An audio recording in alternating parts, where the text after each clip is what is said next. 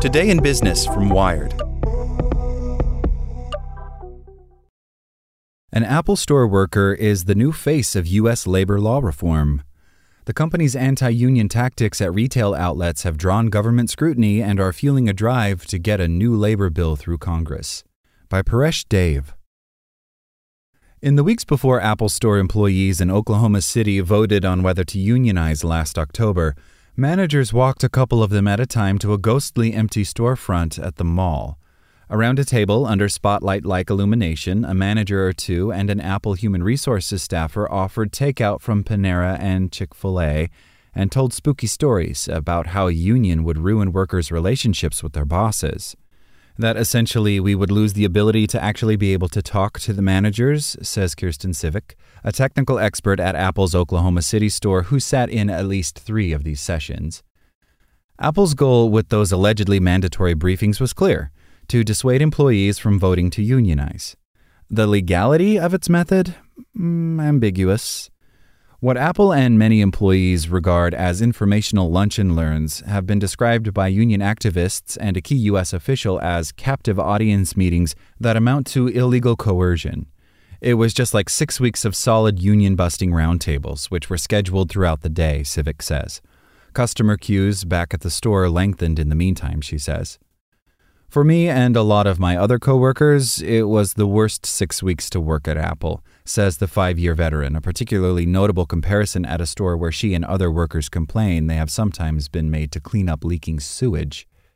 Civic Store ultimately voted 56-32 to unionize, despite the company's tactics, and she is now working with labor-friendly members of Congress to pass a law that would limit strategies like those Apple used in Oklahoma City. It would ban bosses from forcing workers to listen to anti-union spiels, along with other legal changes that help unionization campaigns. The Protecting the Right to Organize Act has passed the House of Representatives twice since 2020, but the Senate has failed to advance the measure. Civic recently spoke alongside Democratic Senate Majority Leader Chuck Schumer and other lawmakers at a press conference marking the reintroduction of the proposal. The bill also has a Republican sponsor, Representative Brian Fitzpatrick. The PRO Act is more than just labor reform. It's a civil rights necessity, Schumer says in a statement. This legislation empowers marginalized workers, women, people of color, immigrants, and the LGBTQ community. Business groups such as the U.S. Chamber of Commerce say provisions of the PRO Act would undermine worker rights and destabilize the economy. Apple did not respond to a request for comment for this story. Last month, the company wrote in a regulatory filing that it is planning to assess its compliance with U.S. workers' freedom of association and collective bargaining rights. The PRO Act's third time around looks even less favorable in a Congress where Democrats, who are traditionally more union-friendly, no longer control the House and hold only a narrow majority in the Senate. Civic is undeterred. I don't want other people to have to go through the intimidation and the fear-mongering that Apple tried to put us through, she says. The percentage of U.S. workers represented by a union has fallen for decades, down to 10% last year. But unions have recently scored wins in tech, drawing in the retail clerks at Apple, warehouse workers at Amazon, video game testers at Microsoft, and coders in corporate offices at places like Google. Pockets of workers disenchanted with tech companies' handling of sensitive issues that include sexual harassment and military contracts have fueled organizing in recent years. Tech companies have turned to playbooks typical of more traditional unionized industries to fight back. A National Labor Relations Board regional office said in December that it is pursuing a case over allegations that Apple unfairly interfered with unionizing at an Atlanta store through captive audience meetings, interrogations of employees, and other coercive tactics. A hearing is scheduled for April. Employees ultimately withdrew plans for a vote in Atlanta last year. The NLRB had said in the past that employer-led discussions about the drawbacks of unions do not violate workers' rights to choose what to listen to.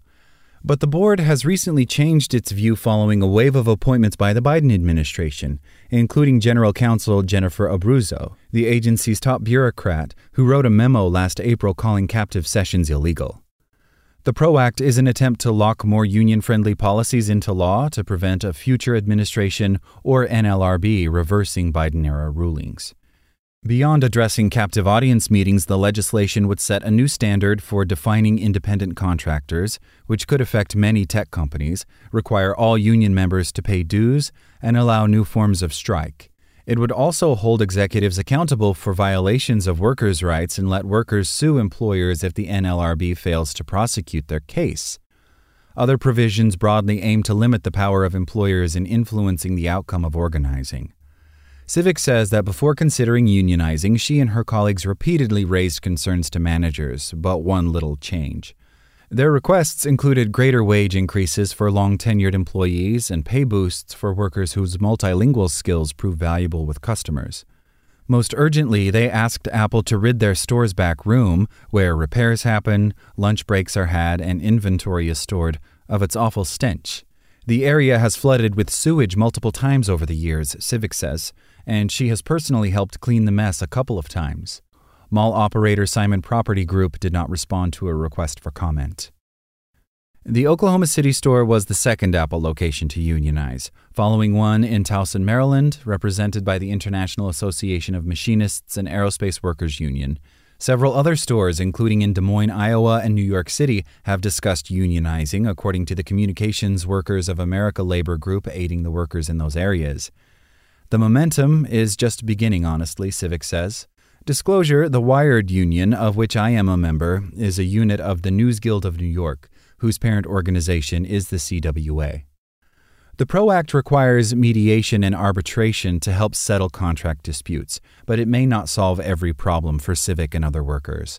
The Oklahoma City Union is still waiting for Apple to schedule bargaining sessions to thrash out their first contract.